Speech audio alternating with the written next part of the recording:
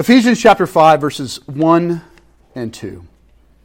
Therefore, we'll get back to the point of what that's talking about in a minute.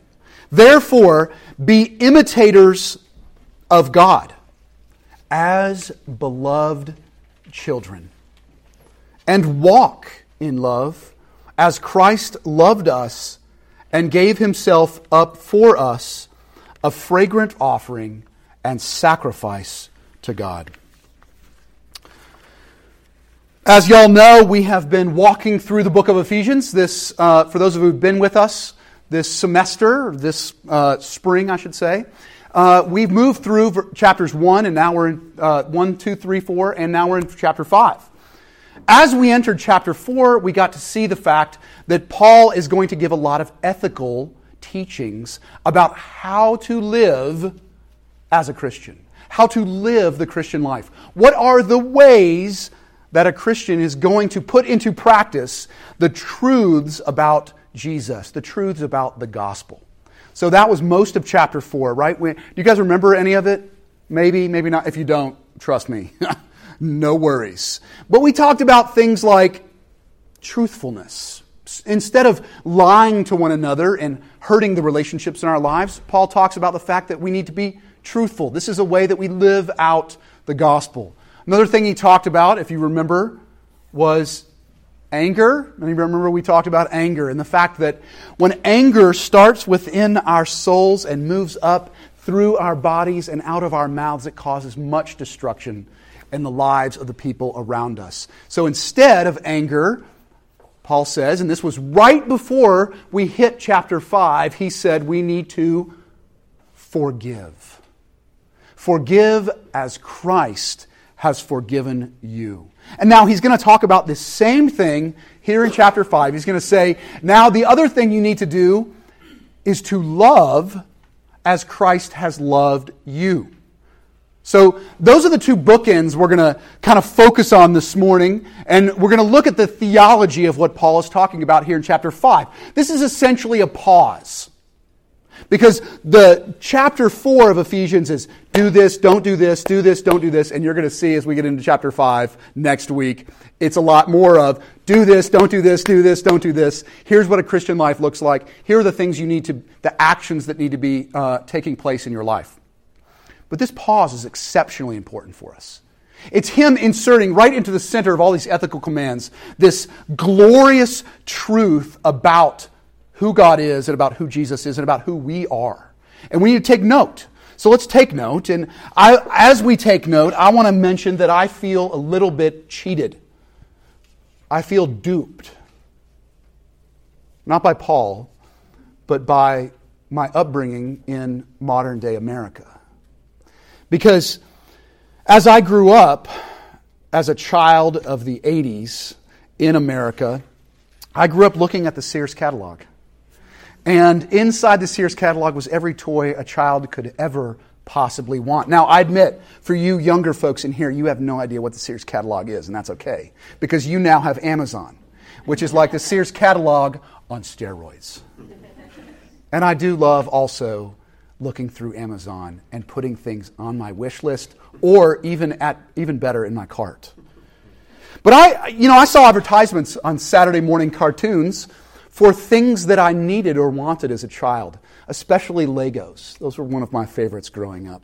And I was told, even if it was a little bit subconscious or it was a little bit hidden, I was told that I needed to go to school so that I could get into a good college. And that I needed to go to a good college so that I could get a good job. And I needed to get a good job so that I could buy lots of things for myself and my kids. Because that was the good life. And as I've been digging into Ephesians, and as we see here in verses 1 and 2 of chapter 5, we're a little bit duped. We have it all wrong, because that's exactly not what Paul is saying. He's not saying poverty is the right way to go, but he's saying the good life is found in some other place besides just acquiring stuff. The good life is what he's describing here, and he says it's intimacy with the Father. That is the good life. Jesus says the same thing in another passage in chapter 6 of John. someone comes up to Jesus and says, how do we get eternal life? Or how do we get this thing called Zoe? And that's Jesus' term for the good life. And Jesus says, well, here's what Zoe is. Here's eternal life. It's to know the Father. And when he says know, he means to be in intimate relationship with the Father. And when you have intimate relationship with the Father, you automatically get thrown in intimate relationship with me, because I am the ultimate and final and only true Son of the Father. That's what it is. That's what the good life is. And if you remember from last week, we talked about this thing called Zoe. What does it look like in the real world? Zoe, the good life, as the Bible describes it. And we said it's when we understand and we know that the past is paid for and that the future is free.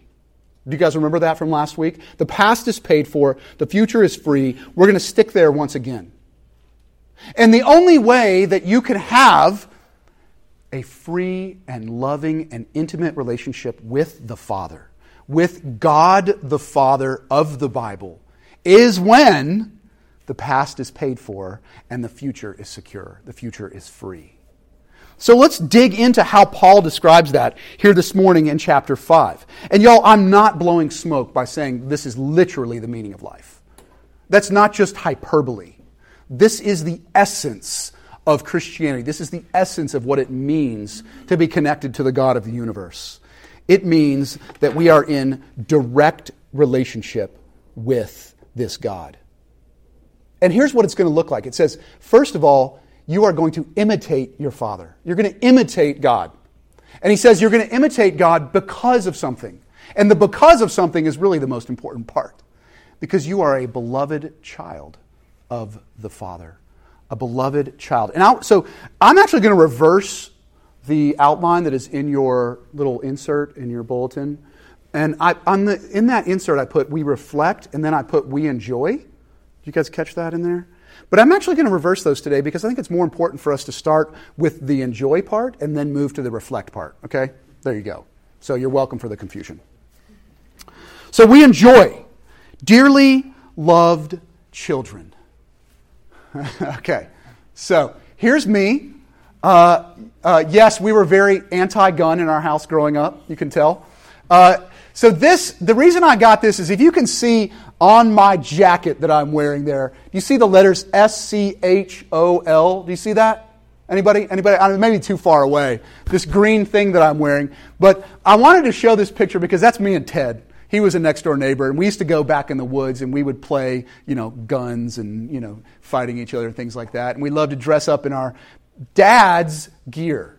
So my dad was in the Vietnam War. And so that shirt that I'm wearing right there is actually what my father wore during the Vietnam War. And he actually had a hard hat too that we still have, that I love to put on and just pretend, especially when I was a kid, pretend that I was my dad.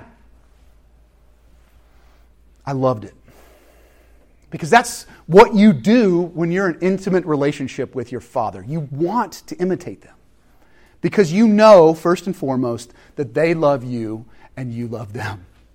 And it is always a gift. It's always a gift that we are given. And I want to just absolutely focus on this morning. I want to focus on this biblical doctrine called adoption. You may have heard it before, but it's this idea of the fact that we are brought into God's family. Through Jesus Christ, we become a son or a daughter of the Father. And this is at the very heart of our Christian walk, our Christian life, or what it even means to be a Christian. And I want you guys to take a little quiz. It's not really a quiz, and there's not going to be a grade for this, but I want you to just reflect for a minute with me this morning on where you are in your relationship with God. And then here's the question I want you to ask. Do I live more as a son or a daughter of God, the God of the universe, or do I live more as an orphan? And let me describe what this looks like. We're going to talk first about what it looks like to live as an orphan, to live as someone who's disconnected from God the Father, the King of the universe. Number one, there's an expectation of abandonment. And with that expectation of abandonment, when we live as an orphan, is this idea that I don't have protection. Do you live with a lot of fear? Take the quiz. Do you live with a lot of fear? An orphan lives with a whole lot of fear. There's the fear of physical harm. There's the fear of someone we love being taken away from us. And there's just this general sense that even though I hear in the Bible every once in a while that God cares for me and that He's going to take care of me and that He loves me and is going to protect me, I don't really ever feel that way in real life.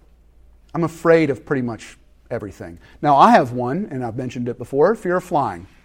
I had a traumatic event one time when I was going down to Miami. We went through a thunderstorm, and from that point forward, I hate getting into an airplane. It's a tube of death, isn't it? Right. Okay, thank you. Now, God has walked me forward on that path. He has brought me more into the sonship that He promises me in Scripture.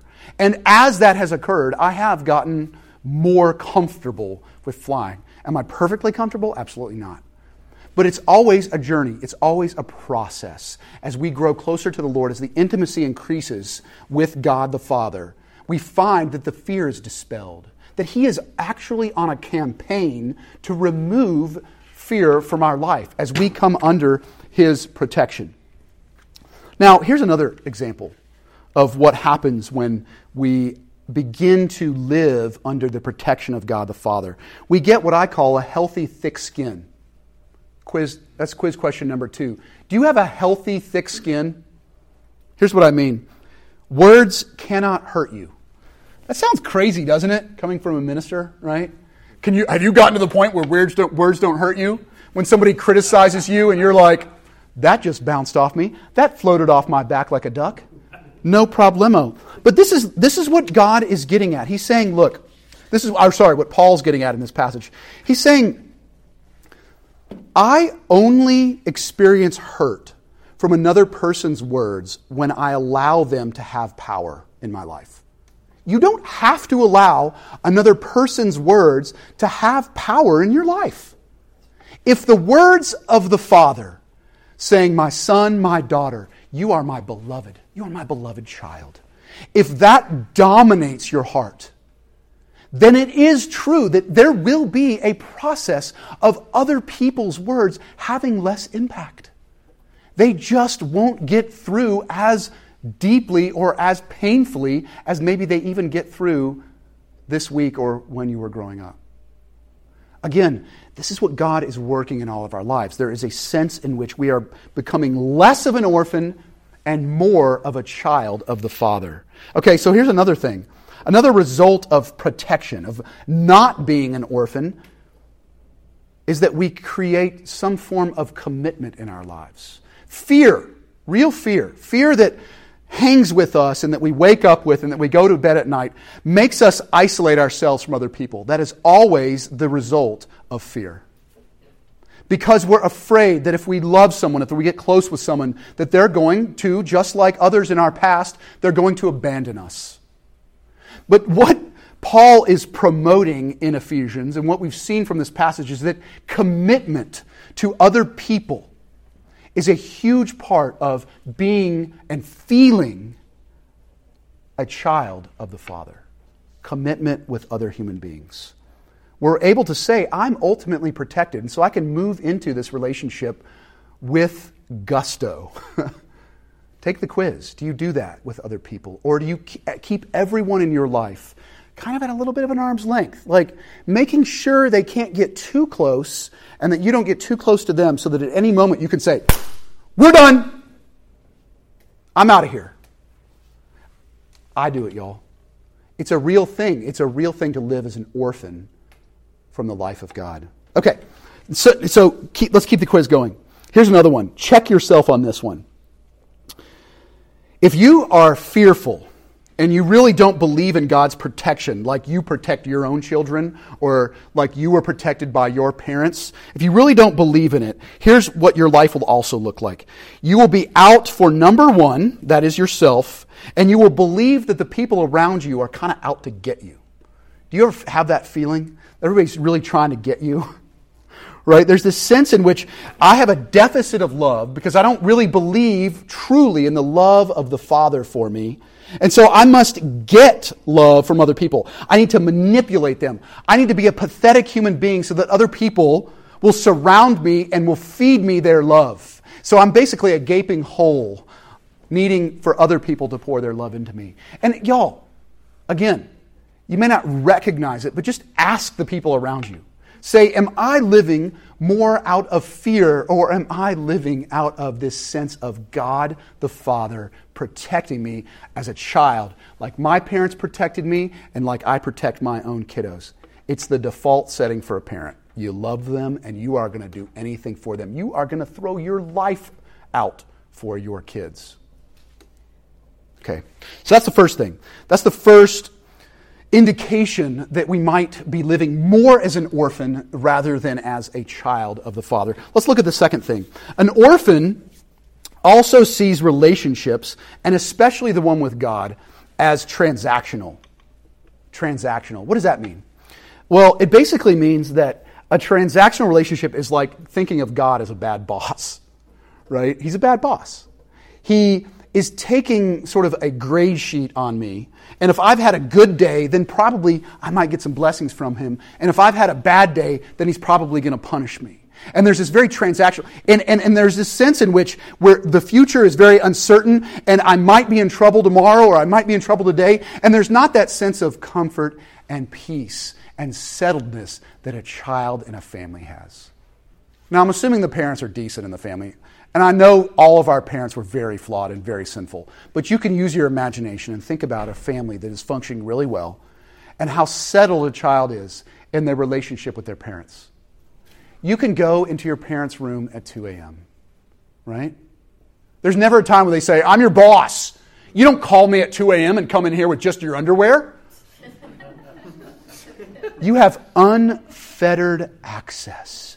You can go at any time and in any manner and in any form. That's how it is. When you get that kind of love, when you understand that kind of love between you and your Heavenly Father. It's a beautiful thing. It's no longer a transactional relationship is always focused on the here and now and on just making the sale. Right? And then I pull out. And that's how an orphan lives. If you think about an orphan living on the streets, maybe even here in Charlottesville, I don't think we have that many on the streets here, but there's a relationship with that kind of a child. If you've ever been a foster parent or something like that, it often is a transactional, right? They're going to try to get something from you quickly because they know that next week you might say, we no longer want this foster child. They know it and they feel it. That everything is always on the line. That the relationship is tenuous. But not so with a true child. Right? I know that this is long term. This is going to outlast. It doesn't matter what I do. Parents, you can say this, or if you're a child, you can ask your parents. It didn't matter what you did. Your parents were not going to abandon you. They were going to love you to the very end. They will love you to the very end. And that God is saying, that is the relationship I have with you, but it's like that times 10. I'm never going to abandon you. You can trust me every moment of every day. Finally, last little test, are we living as an orphan or are we living as a true son or daughter of the Lord? Is this: an orphan feels poor. An orphan feels poor, right? They might be on the streets, but they know that they're not going to get much out of life, that they've got to steal from others, right? That's ultimately the kind of most negative thing about poverty, is when it actually results in stealing from other people. And y'all, this happens even emotionally and spiritually with people that feel they're poor because they don't have a deep relationship with God. They begin to steal the joy of others. I can't really enjoy you succeeding. I can't really enjoy you having good things. I need to try to steal those things from you so that I can feel better about myself. Do you steal the joy of others? Or do you celebrate with others? Do you enjoy the good things in their life with them? Or do you get jealous and you get resentful of the people around you who have more than you? It's a good check on our hearts. Because if we truly believe what the Bible teaches, what Paul is teaching here in Ephesians, he says you have an incredible inheritance. In fact, you've been given a deposit. The Holy Spirit is the very deposit within your heart that God has an inheritance waiting for you. That the riches of God are yours and will be yours forever. And you can live kick back. Kick back. In joy. In love. You're not poor. You're a son or a daughter of the King who owns everything in the entire universe. Amen? Amen. Okay, so that's the first part. No. That's not just I have one other point, and this is a really important point. Let's focus for just a second as we finish this idea of enjoying God, being a son or a daughter of the Father. This part right here where it says, as beloved children, that word beloved is incredibly important for us to understand. It's the word agapetos in the Greek. You may have heard this term before, agape love, right? The kind of giving, self-giving, forgiving love of the Father. That's exactly what's talked about here. And here are two other passages where we find this word in the New Testament. The first is in Mark chapter 1, and it says this. In those days, Jesus came from Nazareth of Galilee and was baptized by John in the Jordan River. And when he came up out of the water, immediately he saw the heavens being torn open and the Spirit descending on him like a dove, and a voice came from heaven, "You are my beloved Son, with you I am well pleased." So this is God the Father making a pronouncement from heaven on Jesus at his baptism. You are my beloved, same word, agapetos. You are my beloved Son, with whom I'm well pleased. Then again, we find it in Matthew chapter 12, verse 18. It says, Jesus withdrew from there, and many followed him, and he healed them all and ordered them not to make him known. This was to fill what was spoken by the prophet Isaiah. So this is Isaiah. Behold, my servant whom I have chosen, my beloved, same word, with whom my soul is well pleased. It is God the Father once again speaking these words to Jesus the Son. You might be thinking, and I was thinking too as I studied this word and went through the New Testament, okay, so what, Nathan? God speaks these words, of course, as the Father to his very Son, the Son of God, Jesus Christ, right? Paul is doing a leap. And we have got to think about the leap that he's making. He's saying, therefore you. He is saying the people who are in Ephesus that I'm writing this letter to, and this was a circular letter, all the people who are going to receive this letter, and God knew that this was going to get in the Bible, so it was going to be directed towards us. That he says, therefore all of you, that's us right here in this room, be imitators of God as beloved children. He is using the word agapetos for us. The same word God the Father used for Jesus is used for us. God the Father views you through a doctrine called justification by faith as Jesus. He pretends, he treats you as though you are Jesus. You are given the righteousness of Christ through the work of God by faith. This is incredible, y'all. And this is why Paul says, therefore, be imitators of God. He's saying, look, God is treating you and pretending as though you are Jesus Christ. You are in that same position. You are the beloved of God. Now you go and you pretend as though you are Jesus Christ also. He says, as you try these things on, as you wear these things, as you get more comfortable with this clothing, it's going to change your life. And it's going to make a huge difference in the way you ethically treat people around you. It's going to make all the difference in your relationships with other people. And he says, how? How is this going to make a difference in your relationship with other people? He gave two things. He gives one right before this passage and one right after. He said, there's going to be an incredible amount of forgiveness in your life, and there's going to be an incredible amount of sacrificial love. You find the sacrificial love right here. He says, and I want you to walk in love. He says, you're Jesus now. God sees you as Jesus. You have access to the throne room of the Father. You are beloved. He looks over you and sings over you with delight. That's how much God loves you. And he says, now walk in love as Christ loved us and gave himself up for us, a fragrant offering and sacrifice to God. Let's make the second point here this morning. We are meant to reflect God.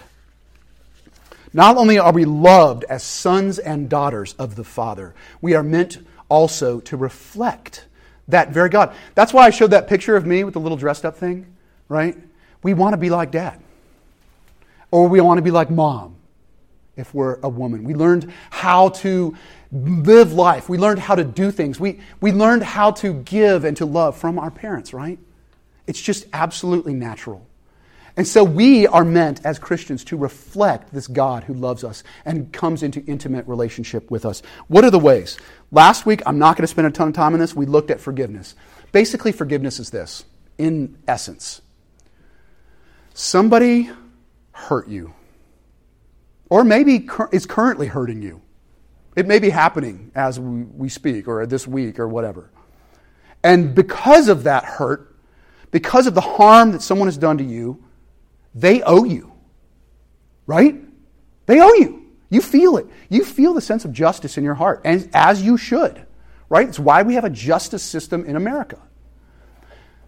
And God says, that's exactly what you've done to me. You've harmed me. You have severed the relationship. You've created incredible damage between us. But you know what? Here comes Jesus Christ, and I'm going to completely forgive you. I am going to pay the debt that you owe. I'm going to pay the debt you owe. And he says, here's what I want you to do. I want you to do the same thing with the people in your life that owe you a debt. I want you, because you're expecting, I'm the same way, y'all. That someone who's harmed you is going to eventually one day come to you and say, I'm so sorry. What could I ever do to make it up? But if you're a real person living in the real world, you know that rarely happens. And instead, God is calling us through the gospel, through Jesus working in our hearts. He's saying, no, I want you, before that person ever comes to you, I want you to pay the debt.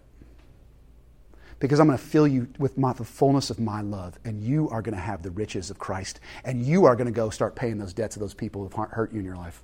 Whoa! Radical. Forgiveness, if you've never thought of it in that way, is radical. It should never happen. Why in the world would our justice system screams at this? Why would you pay the debt for someone who harmed you? They're supposed to pay it. No, not according to the gospel.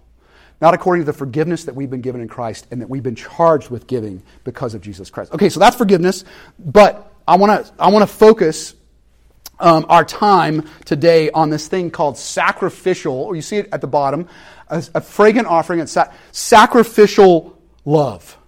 What does that look like? What does that mean? I think ultimately, if we look at the scriptures, it means two things. It means using your gifts in a sacrificial way with other people. That's the first one. And secondly, and I think most importantly, it means using your wound in a sacrificial way with other people. Let's unpack those. The first thing is your gifts. God's given gifts. We've already talked about this from Ephesians. Everyone has been given this wonderful gift from God because of what Jesus has done. And we use them. My favorite time I've ever seen this was in Raleigh, North Carolina. I was in the stadium where NC State plays football, and I got to see a U2 concert. You ever been to a U2 concert? Absolutely mind-blowing. And I don't remember what songs they did. I don't remember what happened. I don't remember the whole light system. It was amazing. The one thought I had as I was in the stadium and I was leaving the stadium and I'm here before you today is this. Those guys gave their all. I was like, this might be the one concert that kills them. The amount of love and energy that band put into one concert blew my ever-living mind. I was exhausted watching them perform. I mean, those guys were in incredible shape. And I just thought, thank you, Lord, because U2 understands how to give their gifts to other people. They do. They get it. Do you do that? Do you use your gifts in a sacrificial, do you put yourself out, your giftings, whatever you're good at, whatever you've been blessed with, do you put it out there in a sacrificial way for the people around you? Or do you dole it out occasionally, to people who ask?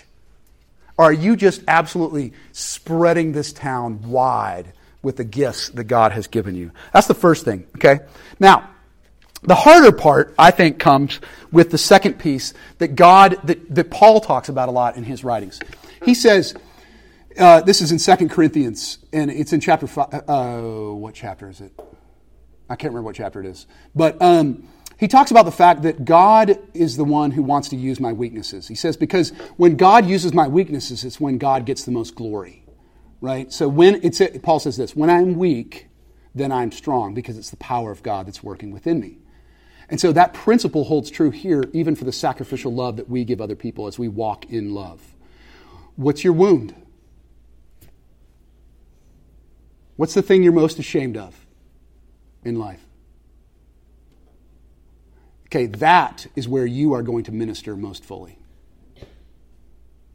You may never have told another human being about what you are most ashamed of that you've done in your lifetime. It's very possible. I've only just begun after starting this church plant.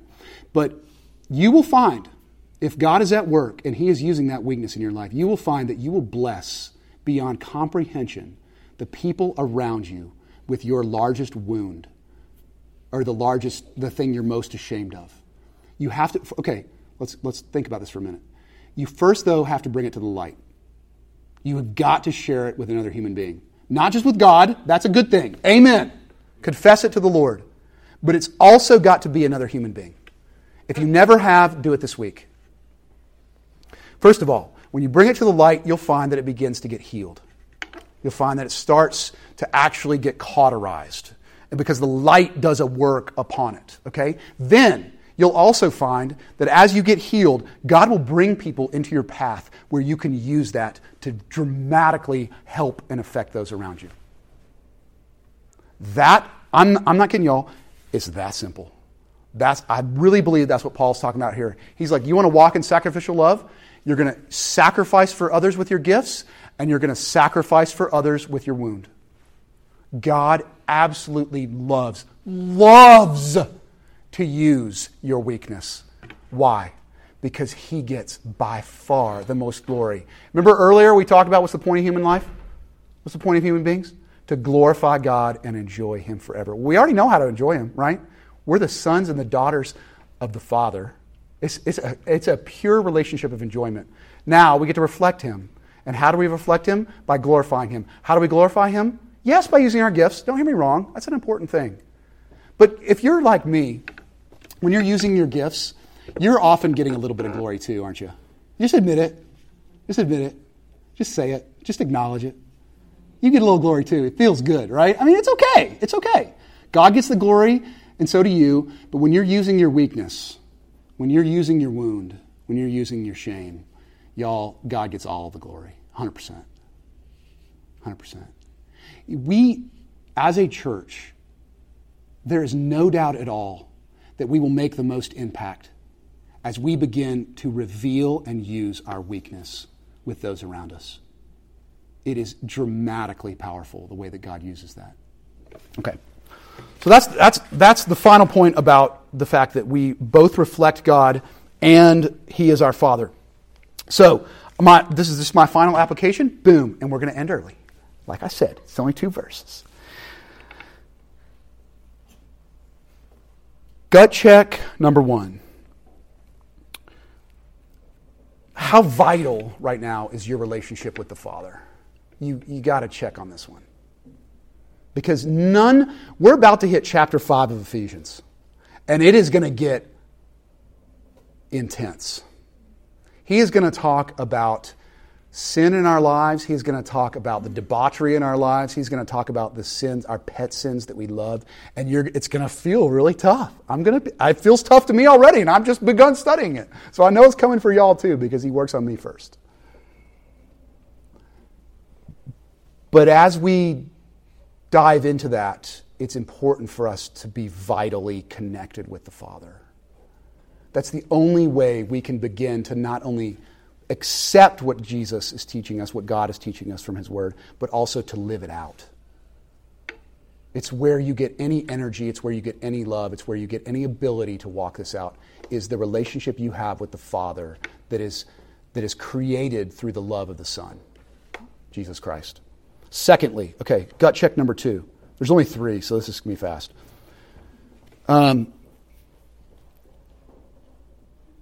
Whose debt do you need to pay? Who's harmed you that you need to pay? You know in your heart you've got to pay that debt. God's been calling you to it. God's been pushing you to it. God's been nudging you to it. Whose debt do you need to pay? Pick one person. Don't go overboard and think, 75 people have harmed me in my life. Well, I better go say sorry. Pick one, and pay their debt this week because of the riches of Christ that have been deposited into your own heart. Gut check number 3, final thing. Where can you use your weakness? I encourage you to find one person. One. Again, don't think of the 75. Pick one person. And either, for the first time ever, share the thing you're most ashamed of, or, if that's already happened, pick one person where you can begin to use your weakness in their life. And if you can't think of someone, if you can't find someone, pray about it. God will help. I guarantee with that. And y'all, as we conclude, well, let's pray.